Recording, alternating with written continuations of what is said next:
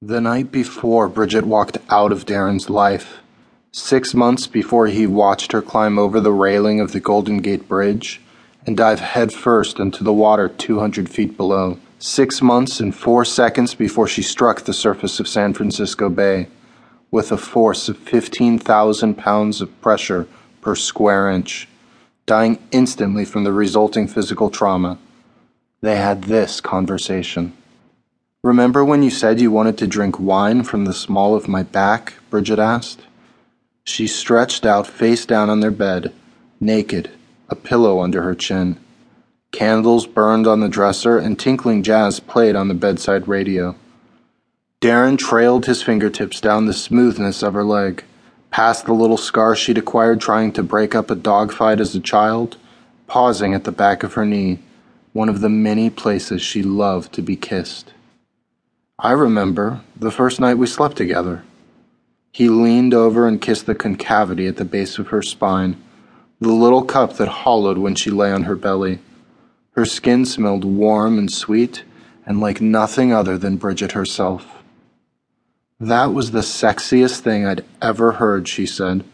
"I still get fluttery when I think about it." "Really? I don't remember you reacting much at the time." "I was probably too fluttery back then. That was, 2 years ago? My flutters are under better control now."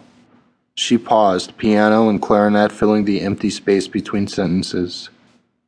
"Why didn't you ever do it?" Darren ran his finger in a circle around the little elliptical birthmark between her shoulder blades. "I don't know. Logistics? I could do it now if you like. I think there's a bottle of Shiraz in the kitchen." "No," she rolled over into him. "Let's just sleep. I like sleeping with you. You're never wiggly or restless. I don't know how you sleep so well." "Just blessed with good brain chemistry, I guess." He spoke lightly, unwilling to broach the subject of sleepless nights, the principal symptom of Bridget's anxieties and dissatisfactions. So he got up, blew out the candles, climbed into bed, and she curved against him, into him, in the dark. He felt no trepidation, nor did he feel unusually blessed. They'd slept together this way every night for more than a year, since she had moved into his apartment. In the morning, he woke alone. She'd taken an overnight bag and a few changes of clothes and most of her things from the bathroom. She'd left her art supplies, the pressed flower handmade paper, the glue, the linen, the brushes, even her stash of dried hallucinogenic mushrooms. But she'd taken her good red winter coat, the one he'd bought for their ski trip the year before. The missing coat struck him as strange because it was spring when she walked out, and warm. For a while he tried to believe she'd taken the coat because it was a gift from him. She hadn't left a note, so he had to take comfort where he could. Bridget was wearing the red coat when he watched her die. That was a colder day, and it was windy then, up on the bridge. 2.